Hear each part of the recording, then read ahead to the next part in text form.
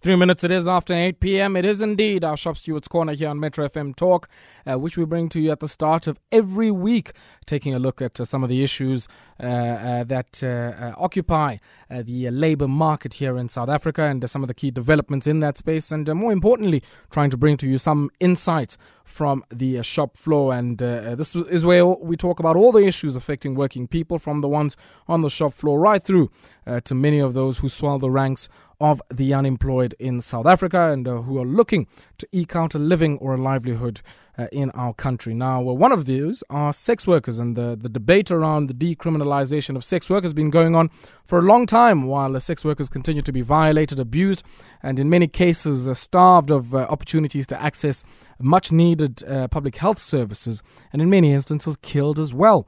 Now, Human Rights Watch recently released a report titled "Why Sex Work Should Be Decriminalised in South Africa." The report, according to Human Rights Watch, highlights deep inconsistencies between different government departments in the approach to sex work and services for sex workers. Now, the most notable difference was between the National Department of Health, which makes efforts to support sex workers with access to public health care, and the criminal justice system, which tends to take a more punitive approach. Now, I'm joined to speak about this particular issue by Megan Lessing.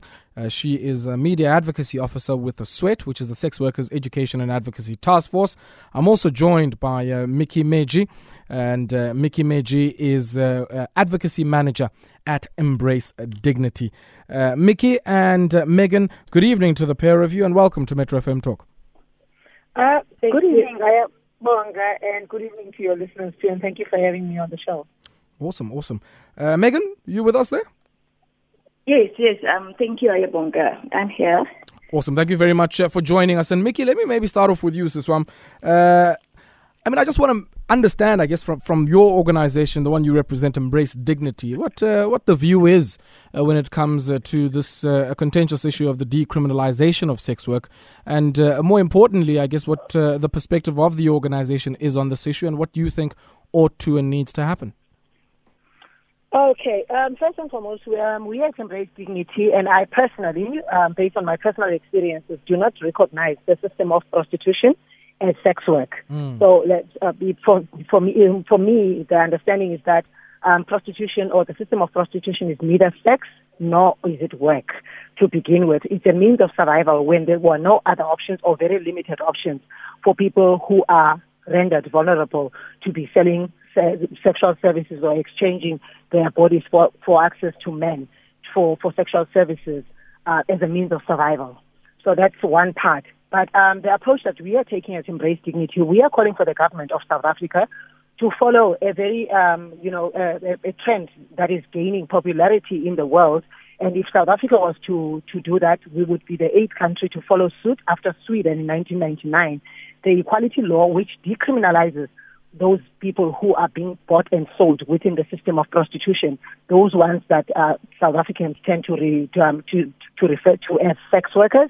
But we are totally against the decriminalization of the purchase of sexual services or the payment of access to women's bodies for men's sexual gratification, as well as we are also against the decriminalization of those who are selling others for their financial benefit, those who are pimps and brothel keepers. And we are also calling for the government of South Africa not only to reform this law and amend this law or enact this law, but we are also calling for the government of South Africa to make available exit opportunities for those who are trapped within the system of prostitution, so that they do not have to. Just a quick one there, and I think the point is very well made. I mean, I just want to maybe ask a question while you're busy outlining the position here. Why do you say this isn't work? I mean, is that assuming that, I guess, everybody who is engaged in this kind of activity is compelled or forced to do so? It's not an assumption, Ayabonga. My 9 years of working in the streets, in prostitution, I'm yet to come across one woman who has said, I grew up wanting to do this. Everybody wanted out. There is a terminology that women have used within that 9 years that I spent in the streets. The women that I used to stand along the side. There is one word that they normally use to say, I want a proper job, meaning that they do not recognize this as work. And within my 10 years of working with organizations that work in advocacy with women, I'm yet across to come one woman who said, this is what I want and this is what I recognize as work. Even for those who actually say it is sex work, it is sex work because there is no any other way right now. But if they were offered any other opportunity, they would leave it right there and there. Okay, all right. Masiba Mabusiswam, just for a second, allow me to bring in Megan at this point. Megan, I mean, what do you make, I guess, in the first instance, of what Mickey is saying, and then also what's the position of SWET here, which I assume would be fundamentally different to that of Embrace Dignity? It is fundamentally different, Ayabonga. SWET has been advocating for the decriminalisation for over 20 years now. So from our position, it's really a constitutional position. The choices that we make about our bodies as adults, as consenting adults, are our own. So it stems from the ownership and the agency and the empowerment of the decision we make. So we have been advocating for the decriminalisation. The Nordic model that has been brought up, currently we are under criminalisation, and we as service providers for service users, for sex workers, as an organisation, that focuses on advocating law reform. We run a legal defense center. We have an outreach program. We have a program for mothers who are sex workers. We that work with sex workers understand that all of this research, this Human Rights Watch report you mentioned, is a report based on sex workers. So if people go around saying that they don't come across people who have said that they want decriminalisation, that they recognize sex workers' work, that they make decisions about their bodies as adult, as consenting adults. Megan, what's your view in terms of, I guess, what Mickey says about, this probably not being, how do I say it, the job of choice, right? She's saying this is neither sex nor is it work, but in essence it is exploitation. What's your view on that? Well, SWET is against human trafficking. We advocate for that very clearly. So I'm at a loss because sex workers that we work with, the bill that we drafted is based on what they want, and they want decriminalisation. We don't make choices for other people. So these are the choices that we put forward because this is what sex workers want. Okay. Megan, let's pause there for a second and also, I guess, try and reestablish a much better line. I'm hearing a lot of interference on that line. Let's take this brief break and we'll continue our conversation on the other side of this break. 13 minutes it is after 8 p.m. It's our Shop Stewards Corner. And this evening, we're taking a look at the decriminalisation of sex work. And if you just joined our conversation, I am talking to Megan Lessing. She is with the Sex Workers Education and Advocacy Taskforce, SWET, where she is a Media Advocacy Officer and also joined by Advocacy Officer at Embrace Dignity, or Advocacy Manager, I should say, at Embrace Dignity, and that's Mickey Meji. And Mickey, let me bring you in here. You would have certainly heard some of the views that Megan was expressing, saying, their position as SWET is informed by constitutional imperatives to decide what you use one's body for, and more importantly, I guess in recognition of the agency of many women who see this context of widespread joblessness, widespread underemployment, and who then say, in this kind of context where I guess I can't find maybe a better job, as you suggest, then this is also an activity that can put food on the table. What do you make of that position? Okay, so the Constitution, Ayabonga, makes provision for all these rights to be recognized. But the same Constitution has some rights that can be protected limitlessly, with no limit. And there are some rights that can be limited, provided they are infringing on another right. Now, the right on Section 22 of Chapter 2, which says you have the right to choose freely your profession, occupation and trade, can be limited as per Section 36 of our Constitution, that protects the right to life and the right to dignity entirely. And the system of prostitution undermines directly the right to dignity, and it also threatens directly and indirectly the right to life, based on these conditions that women who are involved in prostitution, who are in prostitution, are more exposed to risk of violence from the men who purchase them, the pimps and brothel keepers, and that violence. Isn't that because they are? Isn't that because their work isn't recognized by the law? Women who are in prostitution are also more at risk to vulnerable to diseases such as and not limited to HIV and AIDS and other related diseases, and this then threatens the right to life in that way. Shortens the lifespan of women in prostitution. Can we pause there for a second? I mean, would you not say that all of the risk factors that you outline are made more pronounced because this particular... Wait, sorry, can I just finish the question I'm asking as a follow-up? Okay. Aren't all of the risk factors that you mentioned also an outcome of the fact that, this particular industry might have been driven underground by its continued criminalization here in South Africa?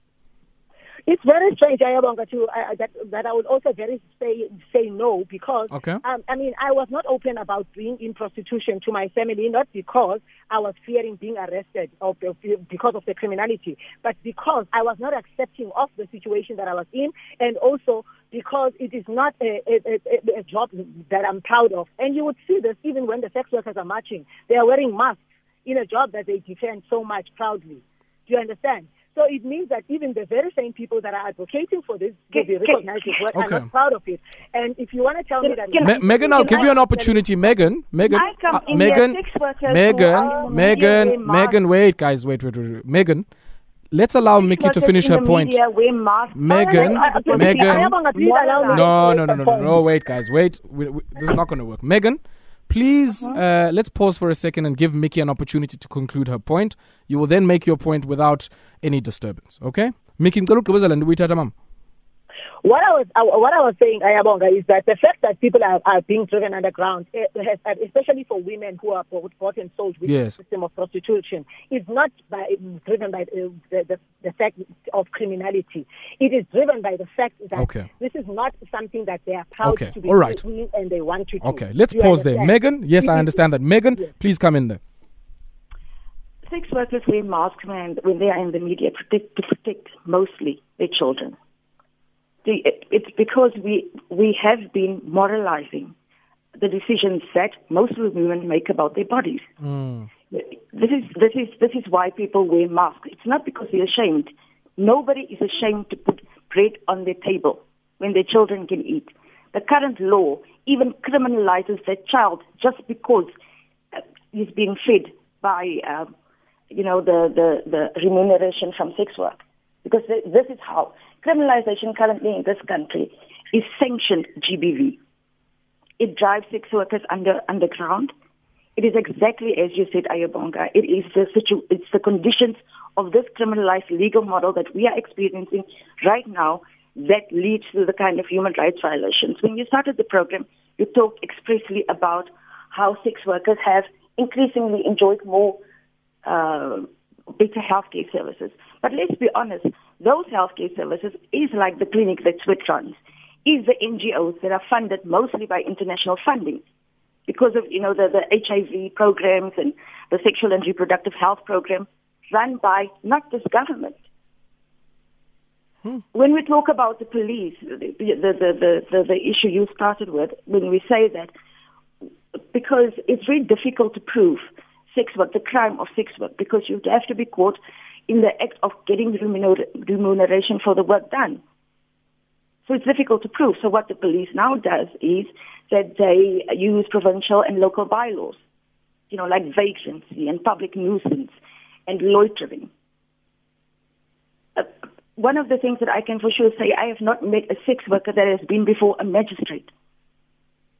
So they get picked up for made-up laws and kept overnight, and then tomorrow you pay an admission of guilt time, which often is extortion. Megan, what's your view? When you allow a policeman to extort someone for sex to get free, this is what criminalization allows currently. Sure. Megan, let me follow up with a question, though. Well, in that context, what do you make of the point that Mickey is raising, which is, a lot of the, I guess, sense of feeling ashamed, a lot of this hiding isn't necessarily about, fear of recrimination on the part of, I guess, the law itself, because of the fact that this activity is driven underground, but that a lot of it is also self-shame. A lot of it is, many of these sex workers really not wanting to do this kind of work, but feeling compelled either by the force of the people who organize them into this kind of work and benefit from it, or because really there's no other livelihood option open to them. I've made this point before, that when we are able to provide for the people that we provide for, overwhelming majority of the almost 200,000 sex workers in this country are breadwinners. So when we are in that role as a breadwinner, as someone who's responsible for other people, there's very little shame when you reach your goals. There's no shame in that. The shame is when people moralize and they often put religion and things like that. And let's make no mistake that many mothers do not want to be outed as sex workers because it's not for they fear shame. They fear the victimization of their children. That is what they fear. That has been documented over and over and over again. And it has happened before, where a responsible journalist, or maybe sometimes by mistake, would out a sex worker. And it's often the children and family who are victimized because of that. So there's no shame there. There's no shame in the work. We shame people, society and communities, based on very obscure ideas we have around morality. And I want us to pause there for a second, and we'll continue with our conversation on the other side of this brief break. Also want to invite some of our listeners to weigh in on our conversation. Give us a ring on 089 110 3377, 089 110 3377, and we'll continue with Megan and Mickey on the other side of this break. You're listening to our Shop Stewards Corner. 23 minutes it is after 8 p.m. You tuned into our Shop Stewards Corner. If you just joined us, we're talking about the decriminalisation of sex work, and I'm joined for this conversation by Mickey Meji. She is Advocacy Manager at Embrace Dignity, also joined by Megan Lessing from the Sex Workers Education and Advocacy Taskforce, SWET, where she is a Media Advocacy Officer. Let's take a quick look at some of the tweets that have come through before I go back to Megan and Mickey, and we'll also get an opportunity, I guess, to take some calls towards the end there. Sissy put on Twitter saying, human trafficking is one of my concerns with this. Women should have autonomy over their bodies, but in the patriarchal society we live in, this act oppresses women and also facilitates sex slavery. And Raymond Monty Mabuya coming through and saying this sex work debate needs a bit more time. Both these ladies have to come in studio and unpack this. And Sis Miki, I want to come back to you and just maybe get some of your reaction to the comments that Megan was making earlier on about the reasons why sex workers, when they are engaged in protest, cover their faces. I'll tell you something, Ayabonga. The very first protest in South Africa was organized by me in 3 different cities. And I know the notion behind that. And so Megan was not part of that. She was nowhere there. She has never been in prostitution before, so she doesn't know what she's talking about. She is making an assumption. And the reason behind all of us deciding that at that particular time that we needed masks was because we were not proud of what we were doing. So there is no assumption in what I'm talking about. I am making a valid point that I know about. And the first ever march was in 2011, in March. So I know for a fact that this is what women are talking about.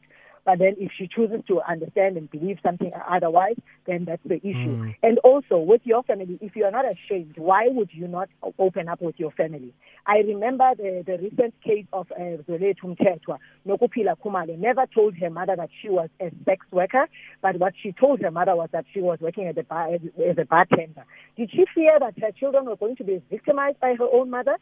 Did she fear that she was going to be re-victimized or even arrested by her own family? No, she was ashamed. So, Sis Miki, I mean, there's one thing I want to understand here. This is the oldest profession in the world. I guess, from where I'm sitting, I mean, one would argue that, notwithstanding all of this feeling of being ashamed, there is something to be said about the impact that this has on household incomes and the ability of many of those households to survive in a context where there aren't any jobs. What's your response to that? My first response to to prostitution being the first, the oldest oppression. Oldest profession.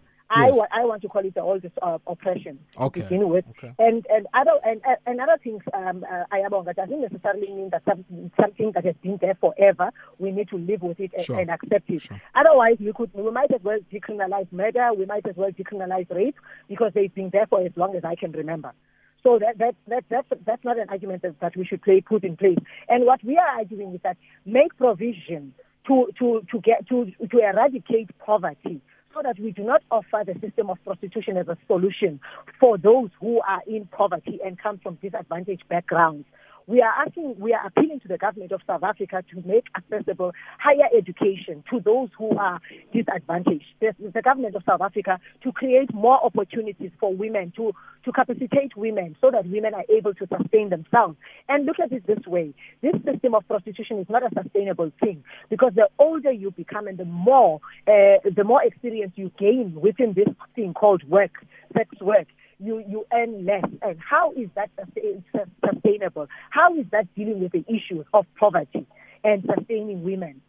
Okay, Megan, let me bring you in here. Your response? I didn't catch all of what Mickey said, but let me just say this. The government should eradicate poverty regardless of the decriminalization or criminalization or the decisions or the legislation around sex work. Mm. That is its job. It's supposed to create job opportunities for women, for citizens of this country. Mm. So that is beside the point. What we are asking the government to do is to look at currently how criminalization is treating a key population, and that is sex workers. And we also should, but although the overwhelming majority of sex workers are women, we should also understand that within that sex work population, there are also trans sex workers who are even more so victimized in the system. They are male sex workers. In fact, sex work was started by a male sex worker. So this is what we are asking government to do, is to look at how sex work, the current legal model, is impacting or how it is treating citizens of this country, regardless of the work that we choose to do. And sex work is work. We have very limited choices, but we make choices nonetheless. Sex work is work. And when we look at the decisions, no government has the right to punish people. You know, they license each civil society, like the police, to police sex work in a way that is dehumanizing, and that affects the dignity of people. It's how we are treated as citizens, not by the choices we make. Just talk to me briefly, Megan, about this whole idea of shame, right? Because, I'm sitting here and my sense is that, stigma and shame and taboos in general, a lot of those have to do with generational issues, right? And that over time, you might find things are acceptable now that were taboo 50 years ago, that were frowned upon or seen as something you should be ashamed of 50 years ago. How much of this issue of shame really has to do with how, in the legal eye, this kind of activity has been viewed? It starts, firstly, the first thing that comes to my mind is the language. When someone says to me, a sex worker says to me, I prefer to be called a sex worker rather than a prostitute already. Someone takes agency and they empower themselves. This is who I am. When we misgender people, that is a form of violence. So we put power back in the hands of people. So when we look at some of this issue of shame, is that we talk about this often, that if I decide, if I'm a sex worker, I decide I don't want my name or my face out in the open, it's not because I'm ashamed, it's because of the choices that I make. Nobody knows how, my choices will impact my life. So we respect the choices people make about their bodies. We respect the choices people make about what they disclose and how much they disclose. A sex worker who is on TV and speaks freely is no more valued than a sex worker who chooses not to. And it's got nothing really to do with shame. when we talk about the times, and I think this is where, the involvement of social media has come in, because now there are actual sex workers on Twitter.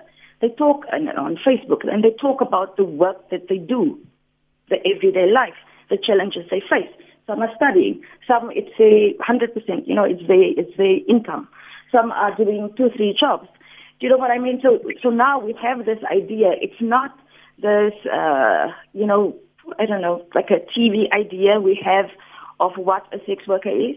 It's everyday people who live and have the same challenges that we have every day, and they want to provide and they want to be, successful. And those are the things that is positive, but how things have been evolving. What is also positive is the positive policing partnership. That's an initiative that, because of now sex workers freely say, I'm being violated, my rights, my human rights. People speak out in these places. So now there are opportunities for the police to come out and say, let's work together. Let's see how we can fix this. Okay. Megan, I want you to pause there for a second. And Sis Mickey, I'll give you an opportunity to respond shortly. I just want to take some of our callers here who have been, I guess, holding the line quite patiently there. I've got Caroline, who's calling us all the way from Tshwane. Caroline, good evening to you and welcome to Metro FM Talk. Thank you. Thank you for the opportunity. I just think, for me, when you say that sex work is a profession, I don't know when it was classified. If you think of, what the first thing that comes to mind is just like taking a girl child to work. Would I want to take my girl child when I go and do sex work? I think that's sort of. But you wouldn't be able to because it's illegal. And but anywhere, even where it's legal, you know what I'm saying? Is that something that we would really, would you really want to do that? And then the other thing is men that are involved, you know what I'm saying? Are they, they are creating the demand, and the pimps and the so that's my other question is, why is that not part of the argument? Okay. The guys that actually, that use these services. So I haven't heard that much, being part of this discussion. Okay. And I think just also being a nurse is, once again, I think what Nikki just also mentioned is how sustainable is this? And just looking at women's health and how do you regulate sex? You know what I'm saying? How do you determine how far men goes and what they expect? And at what point do you then draw a line? You know what I'm saying? To say, what, this is now abuse. Okay. Or this is now rape. Okay. That it just becomes very grey and very blurry. I think that compromises, women. That's just sort of, so thanks to Mickey, but this is something that's very important to talk about. So thank you so much. Thank you so much, Caroline from Tshwane, for that view. And Mickey, I want to maybe bring you in here. Some of your comments, of course, to the issues that Megan was raising, and then to Caroline's questions around, would you take a girl child to this kind of work? If indeed we are to think of it as a profession, and more importantly, the role of men in this as the people who drive demand. And I know as Embrace Dignity, you have a view on that. Okay, let me start with Caroline's views. And if you remember quite well, in my opening line, I spoke about the decriminalisation of those who are bought and sold, the criminalisation of those who purchase the services, which was me bringing in men's role into the argument. Yes. But the point of the matter is that we always hear about women. And the point of the matter, Ayabonga, is that there are more men involved within the system of prostitution than there is women. And I take this from saying that if we have 5 women who are selling sex and those women each have 6 clients per person, then multiply that by 5, you get 30. So it's 30 men versus 5 women. So men need to be involved, but also the ideology of promoting the system of prostitution as work for Megan's argument has nothing to do about the sexual liberation of women. It is all about men's access to women's bodies to objectify and commodify for their own sexual gratification. It has nothing to do about the liberation of men. And like Caroline had said, how do you there is no way that you can determine how far a man can go, especially when you've moved from the area where you are at. Because those who are advocating for the system of prostitution to be recognized as work and its decriminalization have this thing of saying that it will not be underground. But let me tell you one thing, Ayabonga. It's not like when prostitution is decriminalized, we'll start having sex in the middle of the road because we want to be safe. We will still go to secluded areas where we are at the mercy of the man who catches us within the system of prostitution. So that doesn't seem to argue. We are not going to be having sex right in the middle of the road or at the taxi rank or at the bus terminus or at the station. We are going to go to the bushes. But do you not feel then that when those abuses happen, you would then have recourse to the law? I mean, under the current system, I think a lot of sex workers find it difficult to report on cases of abuse, on cases of rape, because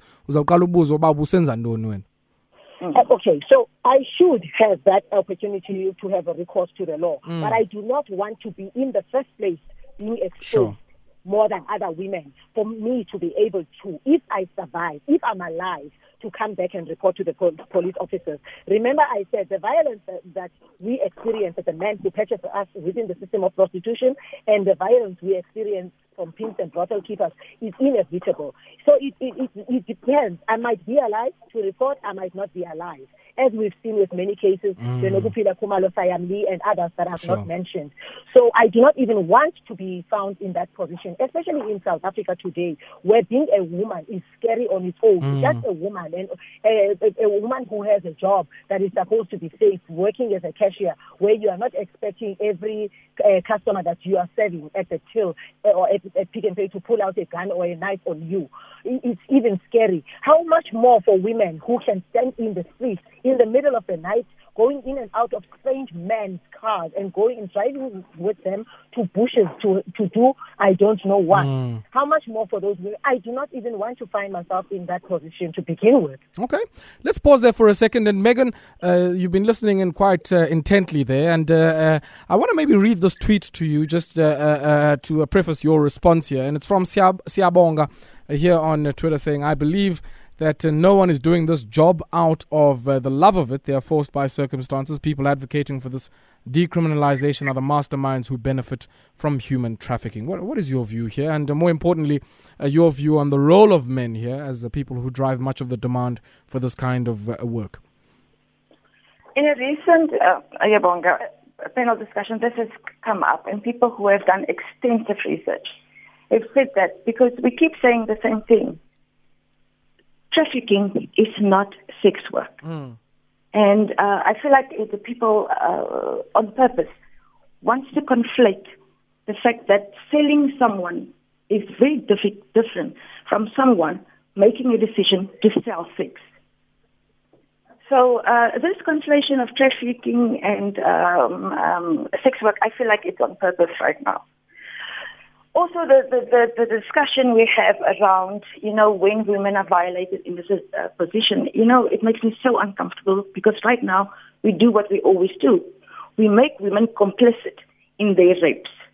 Because if you weren't there, if you didn't put yourself in that position, it wouldn't have happened to you. Where is the ownership? Caroline raised this question about, we are not talking about the buyer. Only since, I think, 2007, South Africa has criminalized the buying of sex. But I think to date, there has only been, I think, one court case that was thrown out halfway through because the act that sort of regulates the criminalization is such an archaic, ineffective act, even for criminalization. It makes no sense. Okay. Megan, yes. We're going to have to leave it there. Unfortunately, we have run out of time. And I want to maybe express my gratitude to both you and Mickey Meji, Advocacy Manager at Embrace Dignity, and Megan Lessing at the Sex Worker Education and Advocacy Taskforce, where she is the Media Advocacy Officer. And I guess it's quite clear, even to the pair of you, that this particular conversation is probably going to need a bit more time. And it's one of those that we're probably going to have to dedicate a bit more time to going forward so that we can ensure that we ventilate all of the different sides to this particular conversation. And I want to wrap it up here with a tweet coming through from Momo, who says, if a woman wants to sell her body, so be it. We should only be focusing on protecting them and giving them the dignity they deserve. And I guess it's quite clear, even from the tweets that have come through and some of the calls here, that this is a matter that probably no one is unanimous on, or the views aren't necessarily unanimous, and those are the kind of conversations that we want to have here. So big thank you to Megan and to Mickey there for joining us for our Shop Stewards Corner, and that's where we're going to leave it for this evening.